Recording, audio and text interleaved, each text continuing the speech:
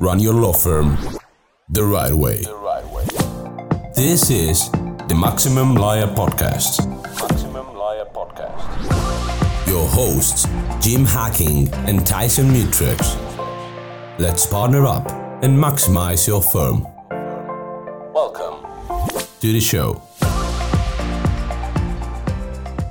Hey, Tyson here. Welcome to the kickoff episode of Max Law Tech Tips, where I'll share quick, actionable tech tips to supercharge your work. Today's episode is all about harnessing the capabilities of ChatGPT. No surprise there, especially when it comes to optimizing your meeting notes.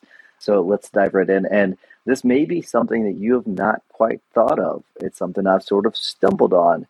Because I think most of us, when you think of ChatGPT, you're primarily viewing it as a conversational AI like most people, which is obviously great for answering lots of questions, although it has gotten some things wrong fairly recently, or assisting with writing content. I know a lot of people are using it for that, but what you might not realize is that you can also use it. It's a powerhouse, I'd say, for transforming and enriching your meeting notes. Just the other day, this is something I stumbled on. I took a list of my notes from one of our cases and I pasted it into ChatGPT just because I was curious to see what would happen. Obviously, I removed any sensitive information about my client, so there was nothing in there that would identify my client or the case that was being pasted in there. But it was mostly just dates and times for the most part, and I was really surprised by the results.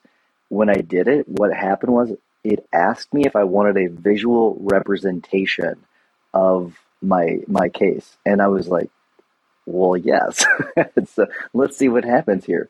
And what happened was it created a visual timeline of my case, and it was extremely accurate. It was incredible to see. And it was really cool. And it allows you, gave me a little option to view it right away. You click on the link, or I could also edit it, which was also pretty cool.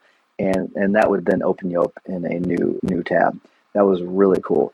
What I expected was a summary or really a rephrasing, but like what I got was way better.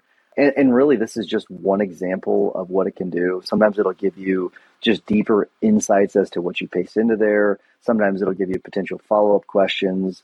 Sometimes it'll give you reminders. It'll ask you questions sometimes. Sometimes it'll give you suggestions on next steps that you might want to take.